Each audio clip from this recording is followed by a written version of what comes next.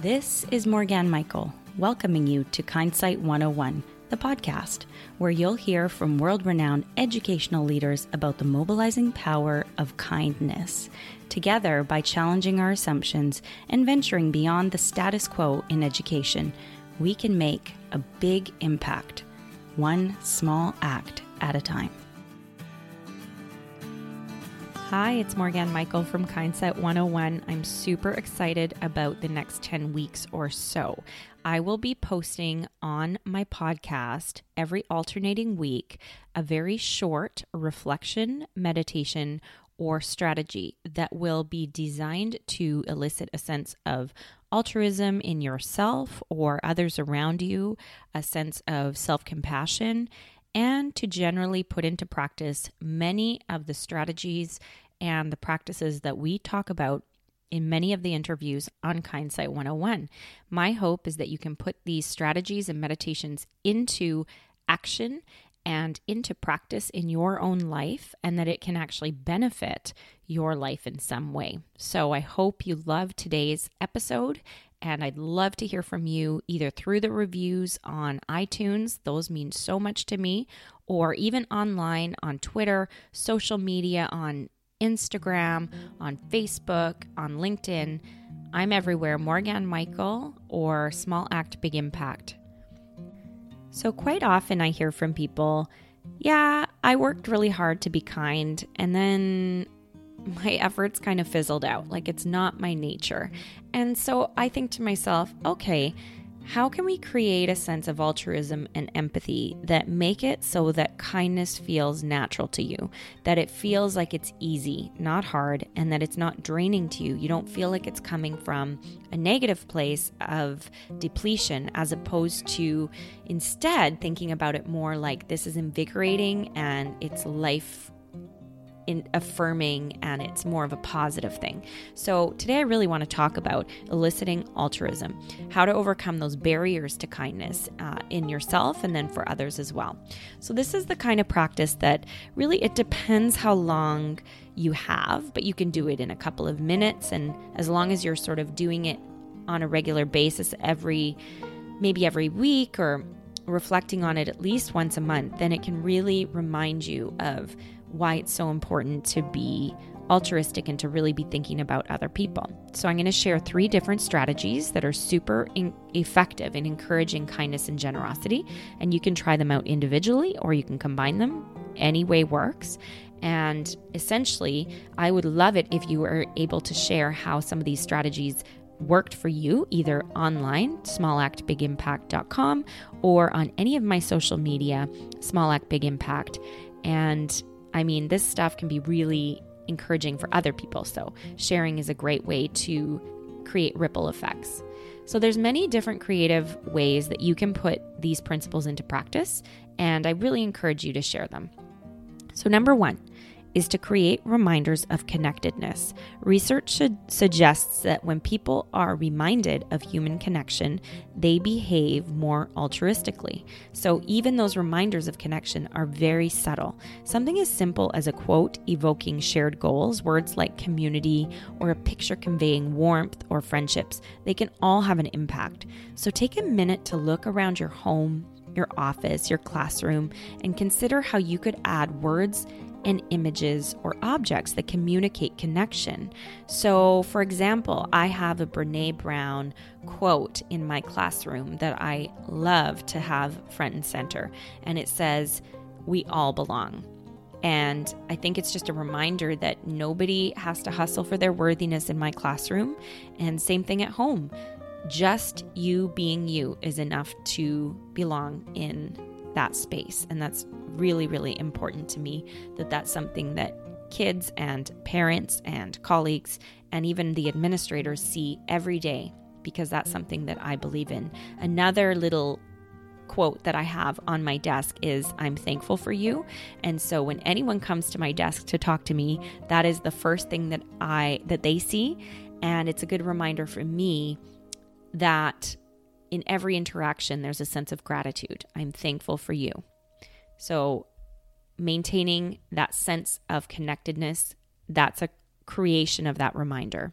Number 2, put a human face on a problem. As Dr. Brené Brown says, you can't hate people up close. And so it's really important that we really see each other as human beings first, and that can really reduce the antagonism that kind of comes out of some conflicts, right? When we remove the humanity from ourselves and the interaction, it's really easy to fall back on fear and blame and all sorts of crutches that don't actually solve problems. And then you forget to see the humanity in each other, which is always a negative thing. Research shows that humans are more likely to want to help one another if they see them as individuals, not just abstract statistics. And this also actually is the case if you're ever in an emergency. Often when you're doing a first aid course, they will say, if you are the person who's sort of in charge of finding help and helping a person who's hurt, they will often say, in order to get someone to call 911, you have to point them out as an individual. You have to say, hey, you in the purple shirt, you call 911. Because if you just generally say, someone call 911, they will not necessarily step up to the plate. So people need to be seen as individuals, and you need to be interacting with them as individuals, not simply as a faceless group. That's a really, really important thing in order to motivate people. Also, to motivate people to give their time or resources to a cause like aiding in disaster relief or even just helping clean up crayons in the classroom that have fallen on the floor or something. Present them with a personal story of a single identifiable victim, ideally accompanied by a photo. And we see this a lot with World Vision, where they will attach a particular story to elicit a sense of, I don't know if it's guilt, but more just obligation to be contributing to a cause. So this will help them to feel a greater sense of personal connection and concern, especially if they are of a similar age to that victim or have other things in common. So it's important not to overwhelm others with too many stories or facts, because that can sort of give a paradoxical effect of impeding the urge to give. But essentially, it's important to put a human face on a problem. So one of the first connection, create reminders of connectedness through signs and through nonverbal gestures even that show that you are open to connection. And then number 2, put a human face on a problem. And number 3, encourage identification with out-group members, the outliers. So one of the greatest barriers to altruism is group difference. We feel so much less obligated to help someone if he or she doesn't seem to be a member of our in-group. So we might even feel hostile to other members of an out-group. Think about homelessness. Quite often, if we don't know anyone and we've never experienced homelessness ourselves, we have no connection to it, it's really difficult to feel a sense of empathy, because it's very difficult to understand how someone could ever find themselves in that situation. However, if you've ever spoken to someone who has experienced homelessness or is currently living through it, it's pretty incredible some of the assumptions that we have about people that actually aren't true at all. Sometimes there is no drug use. Sometimes they are working but can't make ends meet. There's so many things that we assume about those that are outliers or not within our in-group that can impede our sense of altruism.